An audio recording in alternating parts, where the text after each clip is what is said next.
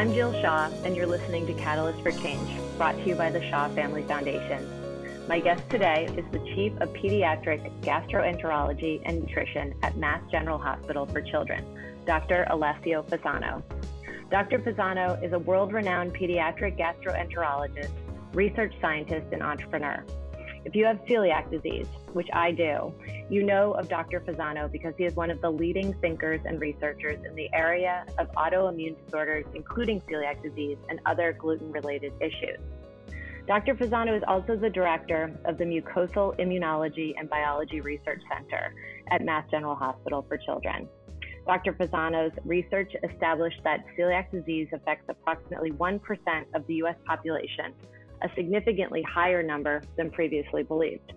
His work has had implications not only for celiac disease and gluten sensitivity, but also for other autoimmune diseases like type 1 diabetes, certain cancers, and diseases of the nervous system. In addition to all of this, Dr. Fasano has recently completed a new study on COVID-19, which has significant implications for our K-12 schools. Good morning and welcome, Dr. Fasano. Good morning, Jill, and thank you for having me on your podcast. Yeah, no, it's our pleasure. So let's get right into it. Your research, and the way that I know you best, is generally focused on celiac disease and gluten intolerance and other autoimmune diseases. And we should talk a little bit about that work. But first of all, why did you end up doing a COVID-19 study on kids? Well, for two reasons. One, as you mentioned, I directed this Center for Mucosal Immunology and Biology Research Center, an MGH for children. And this center really focused on everything that happened on the interface between us as human beings and the surrounding environment. And the two largest interfaces are the gut mucosa and the airway mucosa. Mm-hmm. So we have an entire group of people that are focused on the airways. The second reason is because, another role that I have here, an MGH for children, is the Associate Chief for Research for the entire department. And as such, I had to be involved in what has been the lockdown that's everywhere in the world, including here, happened to all labs. But lockdown doesn't mean that we shut down completely the lab. Rather, we repurpose the labs and we focus with the pandemic and try to help as much as we could based on our expertise, to face these unprecedented challenges. And that's how I got involved in this. Oh, interesting. And so there were 192 children in your study. And were these all children who were being admitted to the hospital? Can you talk a little bit about how you found the 192 folks in your study? Yeah, sure. Actually, the purpose of this initiative was to answer a question that was very puzzling to us. Why kids are spared by COVID-19. That was our feeling at the beginning of the pandemics, given the fact that the people that were trying to start to flooding into hospitals worldwide, including here in MGH, mm-hmm. were the vast majority adults. And so we got the impression that kids were spared by the pandemic. And therefore, it was our intention to try to understand what kind of tricks kids they use to not get sick. Now, I want also to make clear that at the beginning of pandemics, for us, the people affected were the ones who were sick enough to come to the hospital because we didn't have enough tests to check for everybody. Okay. So what we did was in our region, we recruited mainly three categories of kids. One was indeed the kids that came to the hospital because they had symptoms compatible with the SARS-CoV-2 infection. Mm-hmm. So fevers, runny nose, cough, short of breath, that kind of stuff. Then we, recruited kids that lived in what we call hotspot area in the, surrounding. So in other words, places that detected a high rate of COVID-19 infection, okay, to see if kids living in that environment will eventually be protected. And the third category of kids were the ones that lived in a household or been in contact with people that have been proved to be infected by COVID-19. Again, to try to understand, what was the deal there. So that's what, brought us to have this initiative to organize this very comprehensive and complicated biobank and biorepository of kids that were object of this study. So the findings were really interesting. Can you talk a little bit about the highlights of your findings with these 192 children? Yeah, I mean, with our major surprise, we realized that kids are not immune at all by COVID-19. So what was interesting was, and then this finding now had been confirmed by many other studies after that we published ours, is that kids have the same chance than adults to be infected. However, contrary to adults, the vast majority of the cases, this infection translates in little or no symptoms. So that's the reason why we missed at the beginning, because not testing people that have little or no symptoms, it's of course missing the submerged iceberg of this pandemic. Yeah. And actually, as we learn, and again, it's not that we have a lot of information about this SARS-CoV-2. It's a relatively new virus for us. We learn on the go. In other words, we're building the airplane, we're flying here. We realize that, who can spread the disease can be indeed the ones that are little no symptoms. See the last situation with the venue, the White House Rose Garden, right. Who was the spreader probably was somebody with little no symptoms. Right. So it was not visible. And therefore, that was the first surprise. So 25% of the kids that we recruited turned to be positive. Mm-hmm. The second surprise was that, those that were positive have a viral load that was equal or even higher of the viral load of the adults that were, admitted in the intensive care unit because they could not breathe, because they developed, pneumonia secondary to this infection. And, the third thing was the distribution of this infection that, brings another social and political aspect to the table here. The vast majority of the kids that are infected were from low socioeconomic, families. But was that actually a finding of the study? Because you recruited in high areas of density of COVID-19, which are the most impoverished parts of the city. Of course, that's the reason why probably the data were biased toward that. Yeah. But anyhow, because on large scale, if you ask yourself who are the people that got sick, and there are two major, categories: the people with preconditions. So in other words, the one they are susceptible. Yeah. So if you have a cardiovascular disease, if you are obese, if you have hypertension, you have type 2 diabetes, you're at risk. And then the people that belong to low socioeconomic status. Yeah. Now, the former are conditions that you can control, because, of course, if you have those conditions, it's up to you to lose weight, to control your blood pressure, to be, sure that your cardiovascular condition is under control, and so on and so forth. The socioeconomic status you don't choose. So do you, were you surprised at the number of kids who either tested positive or had late onset COVID-related illnesses? It's a significant number of them did.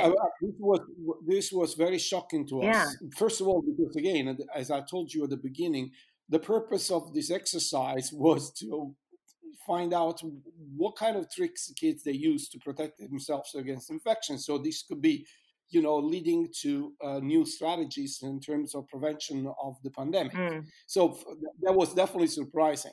The second surprise is that, again, a subgroup of these kids develop a serious consequence of the disease. Yeah. What we call the multi-organ inflammatory syndrome in children, or MIS-C. This is a condition that, happened weeks and weeks after the infection as the consequence of the host immune response to the attack of the virus, rather than the virus itself. And that brought us to learn another lesson that we have appreciated of how this virus interact with us. This seems to be a three-phase kind of disease. Mm-hmm. The first phase that is common to both adults and kids is when the virus, infect us. So in other words, that comes in the port of entry, they are the airways, and colonize the upper respiratory tract, your nose, your larynx, and so on and so forth. Mm-hmm. That, in general, both in kids and adults, translates into little no symptoms. These are the spreaders. These are the ones that can eventually spread the virus without doing that. Right. The second phase that seems to be almost premise of adults, rarely seen in kids, is when the virus travels from the upper to the lower airways and infect your lung. And what it does will translate in this very serious pneumonia that is called technically interstitial pneumonia, in which in practical terms, the inflammation and infection leads to leakiness of fluids in your lungs. So it's like you're drowned in the water and you can't breathe unless you've been put on a ventilator. These are the people that eventually will go to the intensive care units. Yep. We rarely see kids that go in the second phase. And then there is a third phase that we see equally in kids and adults. And now we see an increase in the case in adults compared to what was described at the beginning, that happened weeks and weeks after the infection. So the virus, it's gone.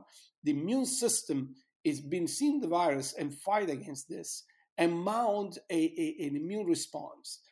When this immune response goes in override, and you have the cytokine storm, the inflammation in your vessels, and so on and so forth, this translates the insult to a variety of organs, including the brain, the kidney, the gut, the heart, that can eventually be, life-threatening, complication of the infection that again leads to this multi-organ, inflammatory syndrome. You're saying that we're seeing that more now. Are we seeing that more now because so many more people have gotten COVID, moved through phase 1 and or phase 2, and now we're seeing more prevalence of phase 3? Partially, but mostly because the peak of the infections move from the older people, because of course being older is also increasing your risk of infections. Right. That's, your immune system is not 100% strong as it should be. Right. And therefore, when you got the infection at that level, you end up to be in a hospital, and that's where the vast majority of the casualty that we have recorded worldwide happened. So the elderly people and the one with precondition. Yeah. But now that much younger people, the peak is between 35 and 40 years of age, they are infected. They can go through phase 2. They can, eventually, make through that and go back home after they've been in the hospital. And then weeks later, you see this storm that you don't see to the ones that unfortunately succumbed to the phase 2 being more at risk. And what percentage of kids are you seeing that in? Oh, do you mean the percent of kids that develop a MIS-C? Yeah. Who had COVID? That's right. It's not high, but it's tangible. It's 3-4% of kids infected with COVID-19 that will eventually develop a MIS-C. Yeah. Wow. So many questions. Tell me, so we're talking about actually getting the disease. Has work been done on children's ability to spread the disease? Are they better spreaders or not as good spreaders as adults? Yeah, this is a very good question that's, really caused a lot of, discussion following the publication, the paper that we had a few, months ago in the Journal of Pediatrics. Well, a lot of people say, okay, the fact that these kids, they have virus in their airways doesn't imply that they can spread it. That's true. The study was not designed to answer this question because, again, we didn't have the tools to do something like that, is to do the traceable impact of contacts. So the ones that, for example, are doing now with the White House situation to see who was there, who they've been in contact with, to see over the next 2-3 weeks, who of the contacts will eventually develop the disease or not. Right. At that time, there was no such thing because we didn't have enough, tests, swabs to do something like this. So we don't know for sure. However, I have to say, if you have a virus in your upper airways, any kind of virus, they tend to spread if you cough, breathe, sneeze in the environment. If this virus doesn't do that, that will be a one of a kind. Okay. 2, we know that this happens in adults. So if adults can do that and kids that cannot, that will be again something unusual. Right. And unfortunately, 3, now with the reopening the schools, and those schools in which kids are not being careful enough to really embrace the recommendation of safely reopening the schools have been the ones that have been infected and spread the virus to other people. So we know that this can happen. Yeah. Your study came out in August before any schools went back to school physically. Now we have probably every kind of school possible happening, virtual school, sometimes virtual school, fully in school. What's your recommendation coming out with this paper was that we need to be very careful in planning for back to school, that we need to use every tactic we can, masks and hand washing and social distancing, et cetera, as we bring kids back to school. How closely is your team paying attention to what's happening with back to school across the country, and what's your opinion of how it's going? Well, let me clarify, Jill, that we didn't make any recommendation. We are scientists. We are not policymakers. Okay. We are the ones that provide data that policymakers then need to use to implement social behavior. In this case, the only thing that we said was don't disregard kids as possible source of virus spreading. Mm-hmm. And I underline possible because, again, at the time, we're not 100% sure. And, we don't provide any opinion on the matter. But the only thing that we said was if you decide to reopen schools and, implement in-person schools, don't be cavalier about that. Make sure that what has been working so far will be implemented in the schools, i.e. social distance, frequent and hygienes, and most importantly, the use of the mask. Yeah. Again, I'm not making any political statement here. I'm talking about the obvious. Yeah, right. Nobody will dispute that, of what we have so far to throw against this virus, these three simple but, effective, implementations have been extremely successful to minimize the impact of the virus in spreading around. Mm-hmm. And every single time that we abandon that, we pay consequences. Right. Do you have an opinion on testing, antigen testing, PCR testing with kids, and potentially as a piece of the mix in safely staying in school in person? Well, again, if we had unlimited resources and the unlimited swabs availability, that's by far the best way to do it. Again, back to our study, when we compare kids that tested positive with SARS-CoV-2 compared to the ones that tested negative, clinically, they are not distinguishable. So if you have fever, for example, and I make the example of fever because, the thermoscanners have been proposed as a way of screening kids to go to school. The chance that you have the vaccine is 50-50. Mm. And now that we're approaching the flu season, if we decide to keep home all the kids that will have some low-grade fever as a way to make sure that for 2 weeks, by the way, because that's what you need to do, even if the fever is gone, as a way to prevent the spreading, we will close automatically the schools in a few weeks because the flu season is coming and many kids will develop those kind of symptoms. Mm-hmm. So based on symptoms, you can't distinguish if these kids are infected or not with the coronavirus. Ideally, the testing would be the best way to go. And if there is feasibility, a school district should eventually consider that as a possible approach. So if you have, for example, a case of a kid with symptoms that, are suspicious and you keep the kids home, rather than to just say you stay home for 2 weeks and then you can come back to school, you tested these kids right away. And if he or she tests positive, then you test all the contacts of these kids, yep. Classmates, teachers, everybody that's been, in touch with these kids. Do you, and so in a perfect world, let's assume, it does seem like on the other hand, tests and low-cost tests are coming, right? There's like 200 in line to get EUAs from the FDA, I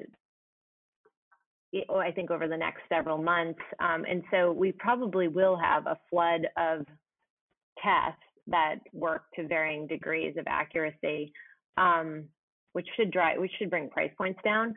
Are there strategies that schools should be thinking about in terms of how often to use these tests in order to actually catch the disease? I mean, we have a great national example right now where we were using an antigen test to catch things and then referring to a PCR test to confirm it.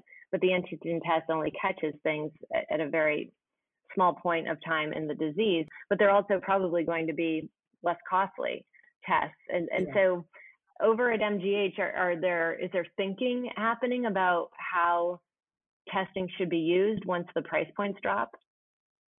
Absolutely. Again, the rapid testing has been very useful, but not, so precise as the traditional testing. Now, the traditional testing is useful only if you have the results within 48 hours. If you have to wait a week, as sometimes happened in the past, no matter how accurate it is not that useful. Yeah. I believe that, we learn a lot of lessons from other initiatives to really keep people safe. Let me give you an example. Two examples, sport related. One, the NBA. They decided to put all the players in a bubble and not moving around and test them very frequently. That has been extremely successful, in terms of containing the infection there. A second example in which you test frequently but not keep people in bubble is the NFL. Right. And here we see a slightly different story because, some of the, players have been tested, positive, including the Patriots quarterback. Right. You rely on their behavior. And the last example of sport, it's soccer. For example, in Italy, there was a game between the two teams in which one of the two teams end up to have two people that were infected. And these are people that are tested every time with this, reliable tests. And the rest of the team tested negative. They end up to play the game without those two positive with another team. In a matter of weeks, another 19 people, other players and staff of the first team tested positive, and now the second team that play against this first team now have 4 people positive. So you see that even a negative test, if not taken in the context of, okay, we're in a pandemic, there's been exposure, there is a time of incubation. If you test negative today, it doesn't mean that you are not infected already. Right. It just means that the viral load didn't reach the threshold to be detectable. So, this teach us another lesson. We got to be careful. Yeah, right. So how, and I just want to mention, as I forget that I shouldn't be using acronyms as I'm doing this. And so an EUA is an emergency use authorization. And so we have many companies and academic institutions who are in line with the FDA right now trying to get emergency use authorizations for their tests. Before that happens, in a way that schools could start to use them on a regular basis, how should parents and school systems be thinking about bringing kids back to school, given that they can easily be asymptomatic, but could potentially also be carrying the disease? How do you build an in-person experience where your leading assumption has to be somebody here has COVID? So, Jill, I believe that, we need to really understand the heart and soul of the meaning public health. Public means for everybody. Health means to stay healthy.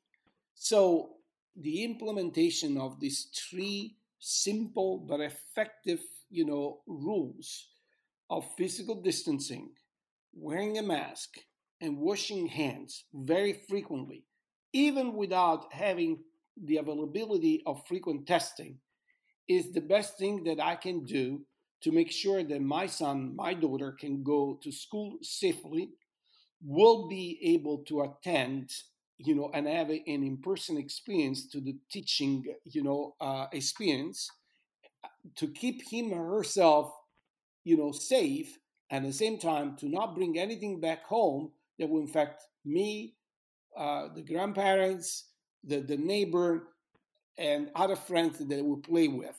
These are the simple rules that we can do until we have something more effective, a vaccine, an antiviral, remedy, whatever. But again, it's a matter of public health. Mm-hmm. It's a question of respect your neighbor, your more vulnerable people that are around. If you go to a party in a sorority in a college, or you do not take this seriously and let your kids doing stuff that will eventually make no sense, what's going to happen is what is happening now in New York, in which 8 neighborhood needs to be locked down again, right? Because this is coming back. And it's going to, it's what happening in France, where they have 20,000 infections a day, or UK. We can't afford to do this again. Right. And again, I'm not making this a political statement. I'm making this as a public health statement. It makes a lot of sense that if we behave properly, we take care of ourselves, our kids, and most importantly, our society. If we really care about our society, there are no shortcuts. Right. We need not cheerleaders that tell us everything is fine, don't worry about it. We need leaders that take the science, digest what that means, and they have the responsibility to make, policy decisions based on facts. Right. And that's pretty much what's the story. Right. Absolutely. So, and just out of curiosity, there are some schools that are doing just non-competitive, but sports in schools with mask wearing, things like soccer and cross country. What do you think about those? Do you think those are okay? Are those as safe as being in school with a mask on? I believe so. Yeah. I mean, again, the teaching experience and the sport experience is the life experience of kids. Yeah. I can't conceptualize, a pediatric society without having, the possibility to interact with peers in learning and playing. Yeah. So by all means. So if you play tennis, you can even play without the mask, because you are definitely, distanced from your opponent more than the minimum necessary. But if you play soccer, if you play, even baseball, or football, lacrosse, the physical content is there. So, I know that, because I've been, an athlete in my previous life, how difficult that will be, but, there is not a way around for the time being. Yeah, I know. It's better to be safe than sorry. So now we also talked a little bit about the flu season, which is coming straight at us. And it sounds like the other half of the world, which just went through the flu season, had not a bad flu season.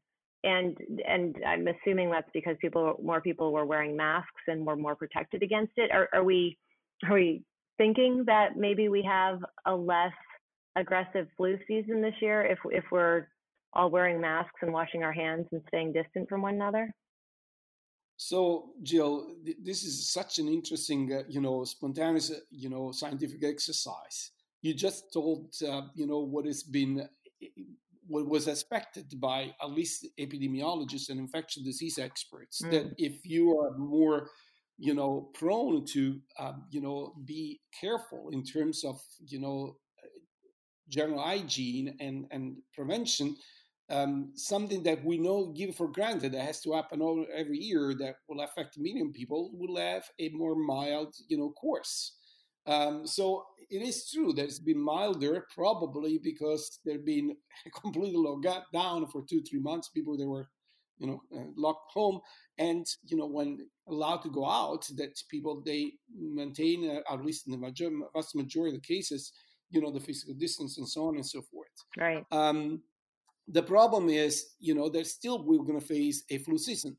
And, if we have the flu vaccine, rather than to, give the vaccine just to the people that we typically recommend, so the most vulnerable, so healthcare professionals, kids that are immunosuppressed, and elderly, probably, particularly because we want to keep the schools open and not close again for, the reason that we just discussed, Right. that, the flu symptoms overlap completely with COVID symptoms. Probably we should be more permissive and vaccinate everybody. And the governor did mandate that everyone, I think, under 18 this year in the state needs to be, Correct. have the And for that reason, exactly for that reason, I believe that the reasoning was, if we do that, then we are not facing, this confusion of who has what. Right. So now you're best known, just switching gears for a second, celiac disease and other autoimmune diseases. And can you talk a little bit about those in conjunction with COVID-19, and do folks who suffer from celiac disease or from other autoimmune diseases have bigger risks if they contract COVID-19? Oh, yeah, absolutely. This has been something that has been debated now for a long time. And there are two issues, actually. Are people with autoimmune diseases more susceptible to be infected with COVID-19? And the second quite intriguing question is, are people that are infected with COVID-19 more prone to develop secondary autoimmune diseases because genetically predisposed to do so? So the first question, and it's focusing on celiac disease, the one that I've been working more closely with, celiac disease is likely, known by, the vast majority of people is one of a kind of autoimmune disease for which we have a very effective treatment, not a cure, but a treatment is gluten-free diet. Right. If you're simply gluten-free, you're pretty much indistinguishable from a normal individual, including your immune functions, that it's back to full gear. To be more susceptible to be infected with COVID-19 should be like everybody else.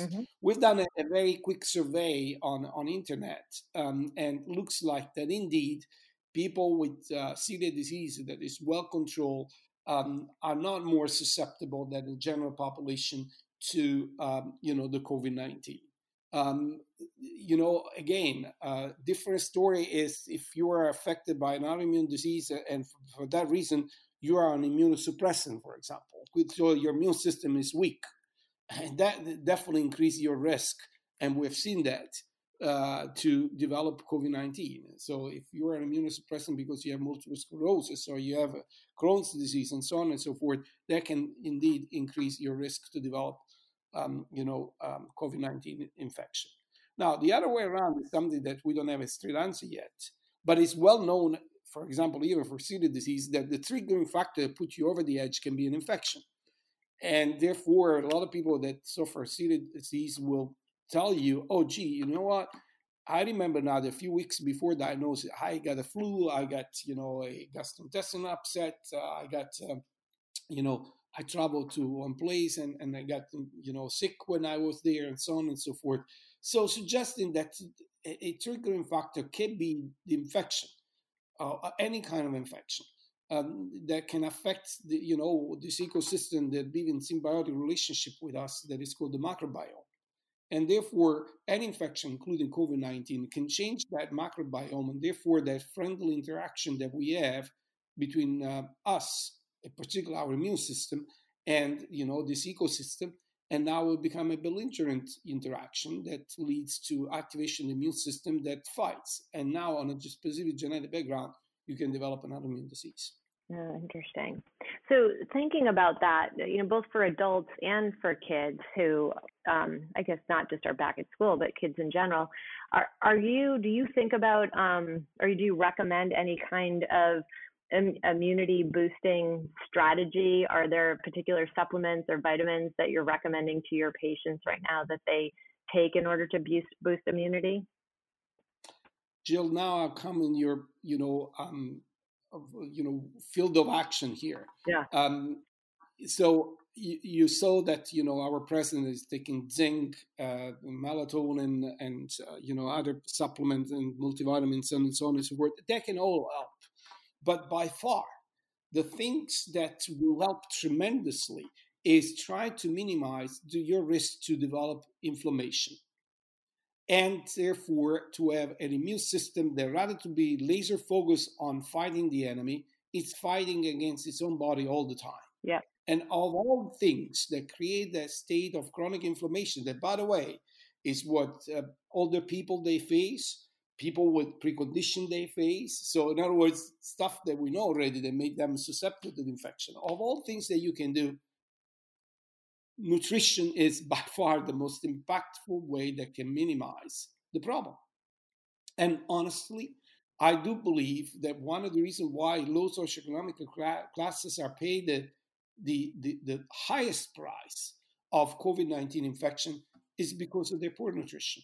A poor nutrition means a poor, again, balance in your microbiome and more prone, situation to develop inflammation. And if you have a chronic state of inflammation and an enemy comes in, like, the coronavirus, that finds a fertile terrain to find a niche without having an immune system that is ready to fight against this other enemy. Why? Because it's fighting other wars and is distracted by that fighting. So, Dr. Fasano, then, is there a Dr. Fasano diet, low inflammation, anti-inflammation diet that we should all be on right now to prevent or to boost our immunity against COVID-19 and the flu? I've been asked this many, many times, and not just because of the COVID-19. I'm not the first, though. That's not. And the simple answer is, I don't have a magic, recipe, no pun intended here. But it's common sense. The common sense is that, in terms of evolution, we, for almost 99% of evolution, have been eating a certain way. And then we shift recently that way of lifestyle in terms of nutrition. So, and it's a lifestyle, Jill. It's not just nutrition. So if we want to minimize the risk to be in a chronic inflammatory state, we should eat a lot of fruits, a lot of vegetable, nuts, tubers, olive oil, very little meat, and that has to be lean, fish, but, the ones that have, the omega-3. In other words, I'm describing probably what somebody would recognize as the Mediterranean diet. Yeah, Mediterranean diet. That's right, the Mediterranean diet. Our Twizzlers aren't on that diet, I'm assuming. Say it again now? I'm joking. There's not a lot of sugar on that diet. No, of course not. No refined sugars, no excessive animal fat and that kind of stuff.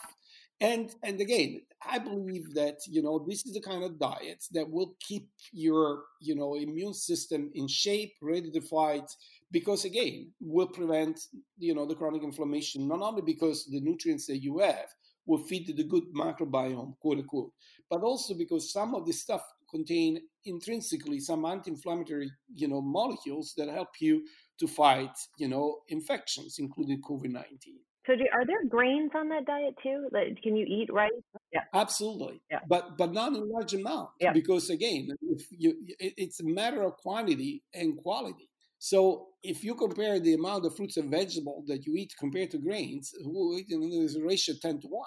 Yeah. So, grains are fine unless, of course, you have a condition like yours in which you can have grains with gluten in it, but in moderate amounts. Like even animal fat is fine if it's consumed in moderate amounts. It's the unbalanced diets, that we have, the Western lifestyle. It really departed dramatically from what we typically used to do in terms of diet. Right. But not only the diet, also lifestyle in general. You don't exercise. And when I talk exercise, I'm not talking about, running a marathon, but at least we have 20, 30 minutes of activity every day. We don't sleep well to have a good night of sleep. We are stressed out, all the time. And, we don't put in perspective priority of lives. All this will impinge negatively on your immune system. Right. And I believe that COVID-19 taught us a lesson. On a personal level, I was a person extremely busy, traveling all over the world, having very little time for myself. And, I've been forced to stay put. And guess what? The world is still running. My students are being taught. I give lessons online. So it can be done. Yeah. I thought it was impossible. I think that the COVID-19 just accelerated by 10 years what was going to happen anyhow. Yeah. But, put also ourselves in perspective, say, where are the priorities here? What are the priorities in life? Yeah, no, absolutely. I think that it's making us all take a deep breath and reflect on how we operate for sure. You talked a little bit about the lack of sleep people are getting, and there's been a lot written recently about how many people during this crisis are not sleeping nearly as well for all kinds of reasons. Is that why melatonin is sometimes recommended in this? I've seen recommendations for D and zinc and vitamin C, but also melatonin often comes up in kind of that list of ways to protect yourself, fortify yourself against COVID-19. That's right.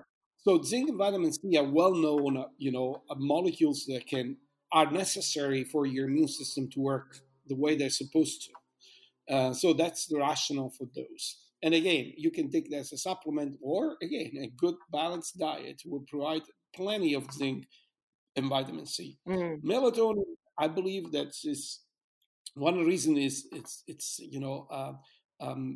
recommended because you're right, because a lot of people during this stressful time, particularly if they don't have a good family network that will support what has been a radical change in lifestyle, has been suffering of insomnia or disturbance of the sleep. So again, I can tell you, I was one of the people who say, listen, if I sleep half an hour less every day, I will live 3-4 years longer on an average survival rate of anybody else. How silly I was. Because, there is a reason for everything the biology put in place, including the sleep. That is a crucial time in which we reset the button of our immune system, our pruning of the brain so that we can, retain some information and get rid of others. And it's so necessary. And in disturbed, sleep, I tend to admire people that can live on 3 hours of sleep. Poor them. I have to say, they really live a miserable life. Yeah. Well, it sounds like we really heal. We heal and we grow when we sleep, right? And so, absolutely. Yeah, we just don't give our bodies as much time to do that. So do you have any more studies in the works around kids and COVID-19 right now? We have plenty. Yeah. Because again, this biobank that was put together by one of our most talented junior faculty at MGH, she's a pulmonologist, Dr. Yenker, is really on the verge on a series of other studies to really, answer a lot of questions. Why some kids develop, symptoms and the other they don't. Why some of these kids, they develop this MIS-C that is so dangerous. What are the long-term consequences, even if you are asymptomatic, to be infected with COVID-19? Is there anything down the road that we have to be concerned about? So these are all questions that, having one of the largest biorepository of kids screened for COVID-19 can answer. So there is a lot of stuff that it's cooking. Oh, it's amazing. Well, you'll have to keep us posted, and we will. I guess we just keep proceeding forward from here and see how each day goes with back to school. Thank you very much for being on the show. We appreciate it. Thank you, Jill, for having me. Absolutely. Thank you for listening to my conversation with Dr. Alessio Fasano. We decided to do this podcast because in our own work, we hear so many differing statements about children and COVID-19. We hope that this podcast helped to answer any questions that you have about this horrible disease. Given the events of the past few days, this is yet another reminder to wear a mask, wash your hands, and keep physical distance when you are out and about or in crowds. You can find a link to the study we discussed today with Dr. Fasano on our blog. I hope that you enjoyed today's podcast, and if you did, please rate, review, like, and share it with your friends. Have a great day.